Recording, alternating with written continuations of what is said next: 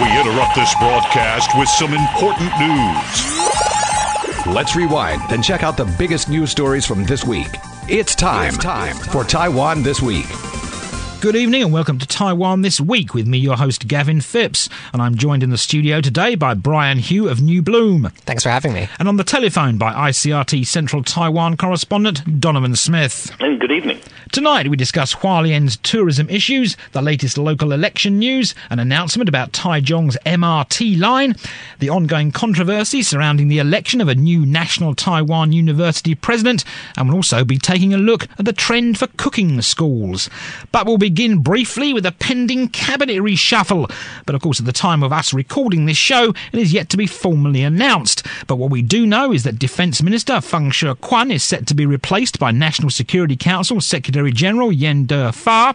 Education Minister Pan Wen-jong is reportedly leaving for personal reasons, and Labour Minister Lin Mei-ju has tendered her resignation due to health reasons. So while we don't know the finalities of the reshuffle as we're recording the show, Feng's stepping down, of course, comes amid increased military exercises by Chinese forces in waters and airspace near Taiwan, while Lin's resignation comes after passage of the controversial amendments to the Labour law and reports that she was not happy with the government's handling of the matter. So, Brian, they're calling this a minor reshuffle. They claim that, but it's interesting because in the past, the Tsai administration was quite hesitant to reshuffle the cabinet. They maintained Ling Quan for so long as premier, despite the fact how unpopular he was. So after William Lai took power not too long ago, it is a little surprising that there's another reshuffle, but it is on issues that the Tsai administration has taken blows on in recent times. I mean, do you think, obviously, the reports have said the defence minister's stepping down, and they've linked it, to the increased military exercises by China. I mean, do you think this is a possibility, or do you think, of course, Feng's been there since Tsai was inaugurated, basically, as defence minister, and do you think they just think it's time for a change? And I think the Tsai administration probably does want to signal that intends to turn over a new leaf in terms of military readiness against China. I mean, that seems that seems like a cautionary measure in some sense. On the other hand, with domestic labor issues, that's also not too surprising why Lin would resign. Yeah, it makes a lot of sense. It's not unusual to do a cabinet reshuffle in a campaign year. Obviously, with the election coming up, and the government's taken a lot of beating over really not handling the labor issue very well. So that one makes a lot of sense to me. I think that may be the Thai government trying to signal that they kind of got the message that they screwed that one up.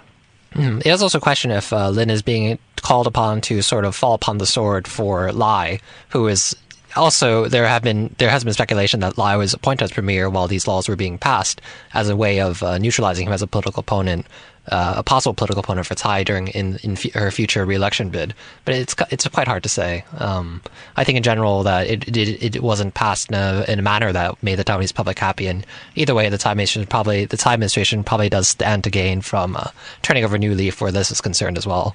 Yeah, I think they want to bring in some fresh blood for the election, and hopefully that will, for them, gain some new supporters.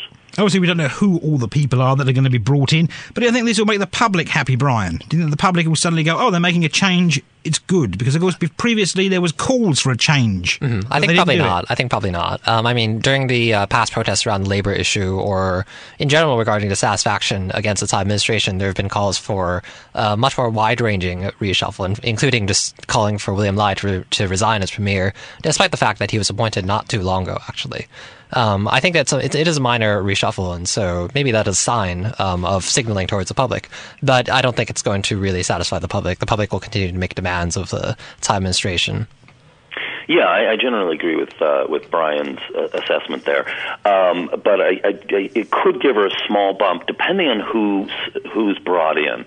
There's a possibility that they could bring in somebody who's surprising or is a dramatic choice. But unless they do that, I think, Brian's assessment's right on that. Right, and then we'll move on because, of course, it hasn't been finalised yet, and we'll talk about the cabinet reshuffle in more detail next week. But anyway, flags at government buildings and schools across the island flew at half-mast this Wednesday in respect to the victims of the deadly February 6 Hualien earthquake. Now, of course, 17 people died in the quake and 285 other people were injured. And cabinet spokesman Xu Guoyong released a statement saying that the central and local governments are continuing to carry out post-disaster relief work in Hualien, and the Cabinet is also calling on the public to continue to visit the city and the county in order to support the tourism sector on which Hualien relies heavily on. Meanwhile, the government is promising to offer subsidies to help ease the financial burden as visitor numbers drop in the aftermath of the quake. And I spoke with Hualien B&B owner-operator Ian Bartholomew about the earthquake and his concerns over how much it could affect the tourist-geared service sector there. Good evening, Ian. Good evening, Gavin. So, the earthquake, obviously not very pleasant. People died, a sad occasion. Obviously, most of Hualien is not happy about it, as one wouldn't be. But, I mean, the tourism industry, there's now major concern that the county's tourism industry could be seriously affected by the earthquake. Well, Gavin, I don't know. Long term is anybody's guess, but as far as the quake goes, I mean, coming just before Chinese New Year, it obviously had a huge impact on tourism numbers coming into Hualien. Right. What about personally? Have you seen your numbers dropping? Oh, yes. I think we had quite a lot of cancellations, and friends and acquaintances in the sort of B&B business around our area also had quite a few cancellations. Lots of talk of, refunds to customers who sort of cancelled the last minute because they were afraid of the effects of the earthquake. Obviously, there's got a lot of coverage in the local media concern over the tourism sector there. I mean, do you think it's been certainly, in certain parts, maybe it's been overemphasised, overplayed? Well, I guess, we're located about 20 kilometres south of Hualien City, where obviously most of the damage happened. And, not wishing to underplay the suffering and loss that took place there. I mean, for us out in the countryside, it was a bit of a wobble, and the aftershocks were rather, I guess, anxiety-causing. But to hear to be honest, the media reports were even more anxiety-causing, with their constant banging on about sort of Hualien being a disaster area. And 2 days of that obviously had lots of people very scared that, the whole of Hualien had sort of fallen into the ground. Which obviously it hadn't. No. There were four, I guess, major sort of architectural mishaps, which, and to be honest, the buildings lying on their side, they look like a real disaster. But it was four buildings. It wasn't the whole of Hualien. Hualien City had water cut off, and that's still affecting Hualien City now, even quite some days after the event, because lots of water pipes cracked. But I thought the media coverage focused too heavily on buildings falling down. Earthquakes in Hualien are not exactly a new phenomenon. That's right. If you look at the Weather Bureau website on a daily basis, you have basically wobbles every day, virtually. Well, virtually. We had one this morning. They're going to go on because, we're on a fault and a fault line. But the thing that, I guess, annoyed me, obviously I'm not an expert on earthquakes, but the buildings that fell down were built over a known fault line, and the bridges as well. The main damage happened over a known fault line. One does sometimes wonder whether the real story shouldn't be sort of bad, poor construction or lack of enforcement of construction codes, rather than, Mother Earth destroying Hualien. Right. Of course, the subsidies that the government's offering to boost the county's tourism sector, it's telling the public to continue going there, which obviously makes sense after the media basically said, don't go there, and I'm paraphrasing that quite bluntly. But how do you see these subsidies working, and how do you see them helping the county's tourism sector? Well, personally, I have a rather negative take on the subsidies. Obviously, the government likes to see numbers coming into Hualien. That always looks good. But my feeling is that the subsidies basically are just lowering the cost of people coming into Hualien to boost those numbers, but it's not actually doing anything much for local business. I mean, after all, the subsidies are going to tour companies, not into local businesses, and most of the tour companies are not necessarily based in Hualien. Right, I mean, do you think that maybe Hualien-based hotel owners, B&B owners like yourself, maybe they could form a group and actually petition the central government and the local government to ensure that they get the subsidies rather than the tour group operators themselves? Well, I guess, I mean, it's the nature of things like small businesses scattered all across Hualien. I mean, I dare say they could do that, but it would probably take a lot longer than something that could sort of happen off the, what would you say, sort of happen very quickly. We're a very scattered bunch of people, and obviously also a bunch of people who tend to sort of prize our privacy a little bit. So probably not the most sort of active group on that front. Though, I mean, hotel owners and airlines have already acted to sort of bring down prices for trips to Hualien. But again, for people like myself and others who are sort of running sort of guest houses, family-style guest houses where people can really sort of enjoy the beauty of Hualien, I feel that it focuses rather on the wrong point. It's bringing in people who are day trippers who are going to Taroko Gorge maybe for a day. They're not going to spend a lot of money here, and so obviously my focus would be on tourists who are here for 2 or 3 days, who are going to visit local restaurants, who might go a little bit of trekking, who are going to be spending money in local industries throughout Hualien rather than focusing on like big stores or souvenir shops in Hualien City. But of course, I mean, the earthquake was just one in several factors that have seen a decline in Hualien's tourism in recent, one could say, years even. Well, I mean, Hualien was doing quite well for a while, but obviously politics, as it does in Taiwan, has raised its ugly head. The ructions between the current government and mainland China haven't helped us. I mean, whatever point of view one wants to take as far as Taiwan's relationship with China,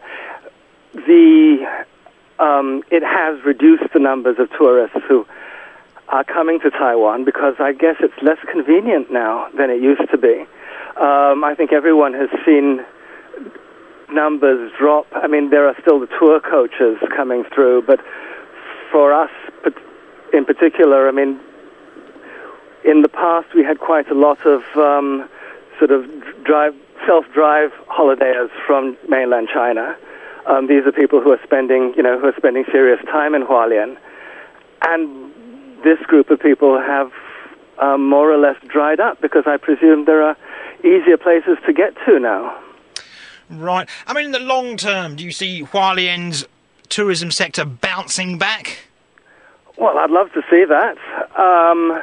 But as I say, politics currently isn't very, doesn't give much hope for optimism with one of the main markets, which is the Chinese, sort of being, what would you say, discouraged from coming here, or at least discouraged from spending longer periods here, because obviously, regardless of where they're coming from, tourists who come to Hualien are people who are spending a few days in Taiwan rather than just sort of popping through. Sadly, we've seen an increase in sort of day tours coming through, hitting Taroko Gorge and then heading back at night. And this is obviously sort of hurt sort of B&Bs throughout Hualien who are sort of scattered down the length of the county, because everything's being focused at the one sort of, I guess, the most famous resort that Hualien has to offer, and the rest is being, I think, sort of slightly ignored. That was me in conversation with Hualien B&B owner-operator Ian Bartholomew. And now, in what has become a regular fixture and will no doubt continue to be for the coming months, that being news about November's local elections. Well, this week, of course, we saw the KMT officially announce that Liu Xiaoyan is its nominee for the Taichung mayoral race, while the KMT rallied in Taipei, and party chairman Wu Deni and former President Ma Ying-jeou talked up their efforts to win back the capital. But we'll begin in Taichung, and Donovan, so they've made it official, Donovan. Yeah, they just made it official the other day. And what was dramatic about the run up to that formality is that Johnny Chang met with Jason Hu, came to his house over the holiday, and then right afterward he showed a picture of him with Jason Hu, and on Facebook announced that he was fully in support of Liu Xiaoyan, and that he would go all out to help her get reelected. He wanted to be part of her campaign team. Although he interestingly kind of downplayed, he said that he would take any role with the long-term goal in mind rather than, and that he wasn't too concerned about the title, which is interesting because he'd already been publicly offered to run the campaign. But he made clear that he was very supportive. And now this is important because he brings the Red faction, and of course Jason Hu brings a lot of his supporters from his long tenure. So the KMT is doing a very, very good job of organizing and coming together in a unified way in Taichung. Now, opinion polls right now have Lin Jialong, the incumbent, and Liu Xiaoyan pretty much neck and neck in the polls. But there's still a lot of undecideds, and it's still very early. Now, she's a very media-savvy person. She previously was a news anchor and journalist and won awards and all that. So this is shaping up to be a very interesting campaign. And Zhang Hua, right now, the KMT's looking pretty strong as well. So a lot of eyes are going to be on central Taiwan, I think, in this election cycle. Do you think basically Taichung could become the main battleground? Yeah, I think Zhanghua and Taichung. Zhanghua is the biggest non-special municipality in the country, so it's a pretty big prize. But yeah, I think a lot of eyes are going to be on Taichung. I think it's going to be the big battleground. Obviously, the Taipei situation is a little bit messy, but DPP is looking strong in Taoyuan, and of course Tainan and Kaohsiung. So Taichung's the second biggest city on the island. So yeah, I think it's going to be a real must-win for the KMT and the DPP. Mm-hmm. It's quite interesting because the KMT has not been able to unite in Taipei, but they managed to do so in Taichung, despite the fact that competition between John Chang and Liu Xiaoyan was quite close. I guess Liu Xiaoyan has been certainly mobilizing her family connections with regards to her political ties in terms of her family, and that was also true of John Chang. So it's kind of, I feel like the KMT is up to its usual actions. I mean, Donovan, and the animosity, of course, about the primary is all dissipated with all the KMT, both Johnny Zhang and Liu Xiaoyan, and of course Jason Hu has come onto the scene to calm everything down. But there could be more animosity, could sneak its head up nearer the elections within the KMT down there. I see no sign of that. In spite of that 0.6% margin in the primary, everything that Johnny Chang has said or done since has been fully, I'm on board with Liu Xiaoyan. I completely support her. I totally accept the primary results. He's been going way out of his way, frankly, I think, to emphasize that he's totally on board and supportive of the candidate. Much more so than, for example, in the last election cycle in Zhanghua, where literally there was a lot of actual physical violence in that primary. So yeah, I think that the KMT is feeling the heat. And I kind of get the sense from Johnny Chang or Jiang Jiteng that he's a team player. That's the sense I get out of him. And of course, team player, well, there's not much of that at the moment in Taipei. Of course, Brian, with the DPP, really sit at odds over who they're going to elect. They've got former Vice President Annette Lu is seeking to run for Taipei Mayor. Pasuya Yao, of course, former lawmaker, another government official and long-time DPP, well-known character, is also looking to run in Taipei. And then, of course, there's incumbent Mayor Ko Wen-je sitting down, wondering when the phone is going to ring, saying, "You're running for us." It's quite funny because, Ko claims that he has the support, he has good standing with the DPP when all signs are that this is not the case. On the other hand, the DPP is just kind of tearing itself apart. It's surprising that Annette Lu would throw her hat into the ring. I mean, she is a heavyweight within the party, but for her to try to pursue kind of a viable, to remain in the spotlight as mayor of Taipei, that's kind of an unusual step, and that is dividing the party because she does have weight within the party, despite how mixed her image is with the public. On the other hand, Pasuya Yao he's tried to run for mayor forever. He hasn't gotten there, and this is yet another case in which he's running again, and now he's up against not only Ko Wen-je, who is a divisive figure within regards to the Han Green camp, but also Annette Lu. So we'll have to see about that. And what about the KMT? Obviously, Wu Jini and Ma Ying-jeou said we're going to win back the capital. I mean, who do you see them putting forward? It's kind of funny because Ding Shozhong seems to be, the equivalent to Pasuya Yao, that he has run many times and he's running again this time.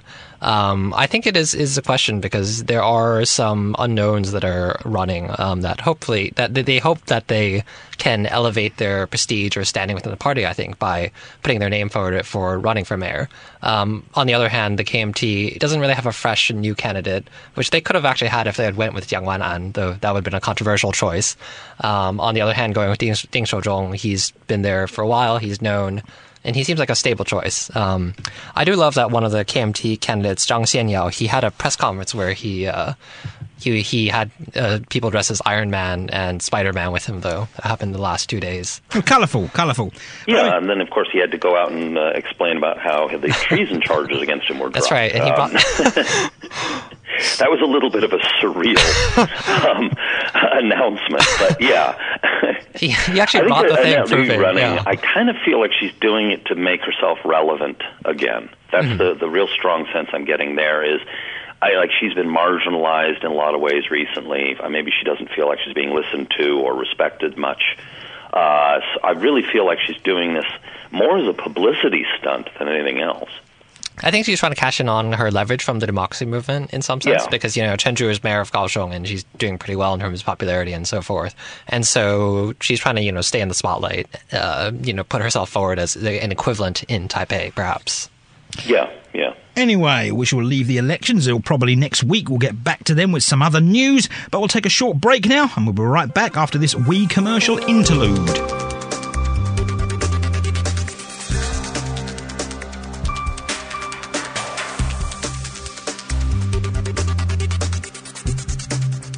Welcome back to Taiwan This Week, and we're going to begin the second half of the show with students and faculty members from the National Taiwan University taking to the streets of Taipei this week to voice their anger at the government's ongoing refusal to ratify the appointment of Guan Zhongmin as university president. They accuse the government of failing to adhere to the principle of university autonomy. Former National Taiwan University presidents are also backing Guan's election, with Sun Jian saying that the delay in appointing Guan is causing anxiety among faculty, students and alumni. Everybody's anxiety, apparently, according to him, while former president of the university, Chen Wei-jiao, who doubles, conveniently enough, as governor of the school's selection committee, says that the government's disregard for regulations is the darkest time for university democracy and academic freedom. Guan was, of course, elected last month to serve as National Taiwan University president, but as we've discussed on the show before, his victory has been mired in controversy amid allegations of plagiarism and conflict of interests. Now, the Ministry of Education is continuing to demand the allegations be fully investigated before it appoints Guan, while the university's selection committee this week insisted that he was legally elected and says that the government should respect the ballot's legitimate results. So, Brian, is this the government interfering in Taida? I think it's an issue of Taida's prestige in some sense, because that's what happened to her last president, that he basically had the exact same scandal regarding plagiarism and eventually had to more or less leave his position in disgrace. That was Yang Panju. And so for the same scandal to occur again with the next NTU president it reflects badly on NTU insofar as NTU is supposed to be the most prestigious university in the country. But maybe it does point to deep-rooted problems regarding plagiarism in academia or cases in which advisors kind of leech off of their students' research. That's definitely an issue that you see in Taiwan or other places in the world. And of course, the other issue is conflict of interest, because, of course, someone he was working for and with was on the board of the people that voted for him. That's right, and that was on the board of... he was a board member for Taiwan Mobile, and so, there's massive amounts of money involved there, and that is also controversial. There's also the issue that this is in some way related to the DPP, because the party assets investigation is going on, and the DPP has taken measures to investigate the KMT, and Pan was a high-ranking financial official under Ma Ying-jeou, and he pushed for the CSSTA quite strongly, and he is viewed as quite conservative as an economics expert. So there is kind of a political dimension here too, in which the accusation that the government is going after him is also tied to accusations that the DPP is going after the KMT through a green terror or things like that. Oftentimes, within Taiwanese academia, unification versus independence politics ends up getting tied up in here.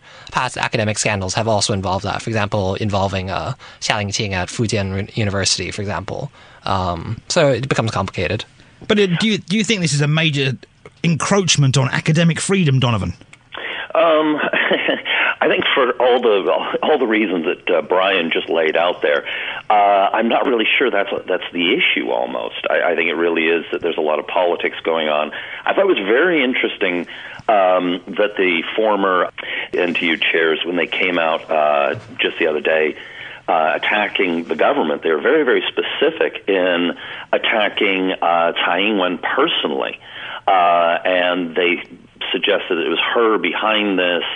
And so this really does, as Brian noted, seem to be a very political thing going on here. There's something, and unfortunately the Ministry of Education has to sign off on this. So there, in a sense, it isn't, that's legally the way it's supposed to be, or at least that's the way that they've set it up. So there's going to be political interference if it's set up that way. So yeah, there is interference, but that's the way they've set the system up. And of course, the National Taiwan University, Brian, is the island's most esteemed university. In theory. It's not looking very good, is it, really? Unfortunately not. And the fact that this happened twice in a row, that really does not reflect well on NTU. So hopefully it doesn't happen a third time, but we'll have to see. Right, we shall move away from controversy and talk to lovely other things. Transport. Let's move on to transport. And of course we have Donovan on the phone from Taichung today, so we'll take the opportunity to discuss the announcement this week that one of the city's MRT lines is now 75% complete and trial runs will start at the end of this year. Now, you've long been a vocal critic of construction of the MRT line, but surely with the end in sight for completion of the 16.7-kilometre Green Line, it must be good news for some people and making others happy, Donovan. Well, I mean, the basic line, I think it was not necessary, but it makes some sense compared to the other plans that are in the works. It will run from the high-speed rail. This is the original plan, and this is what is under construction now, is from the high-speed rail up to Dakang, and it goes up Wenqin Road. So that's quite useful for ferrying people from the downtown area, because right now the TRA line also runs right by the high-speed rail. So this does mean that a lot of people right through the center of the city, including the City Hall area, Chi-Chi, and it's a fairly heavily populated area, will be able to get to and from the high-speed rail station more easily and effectively, and it will help commuters because it is a fairly heavily trafficked thoroughfare. So that part of the project is now 75% done. Like you said, but now they expect it will actually become fully operational to the public in 2020. So that's an elevated train system, which is relatively cheap compared to an underground one. What they're planning to do, and this is where I think this is getting a little bit silly, is they have now already agreed to take the Green Line and extend it into Zhanghua City. Now, my objection to this is that it essentially runs parallel to the existing light rail system that the TRA operates. meaning it's essentially replicating something that's already there. So I don't really see the point in that. Now, that's not part of that 75% complete number. That's an extension project.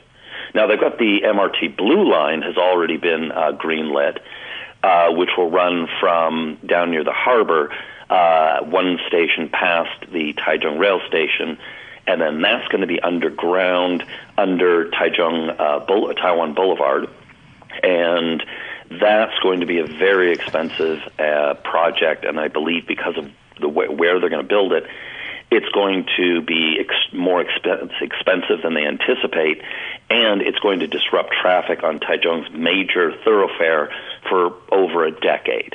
And it won't actually save people much time over the existing bus express system that they have operating right now. In fact, it'll slow some people down. Well, there you go. You're going to have a bit of a messy city for a few years, aren't you, Donovan? At least a decade. Anyway, before we go today, cooking schools are taking off here in Taiwan as both the young and the old are looking to hone their culinary skills and impress their family and friends with colourful cakes and tasty fare. And I spoke with Taipei-based writer Jules Courtley about the craze. Good evening, Jules. Good evening, Gavin. How are you?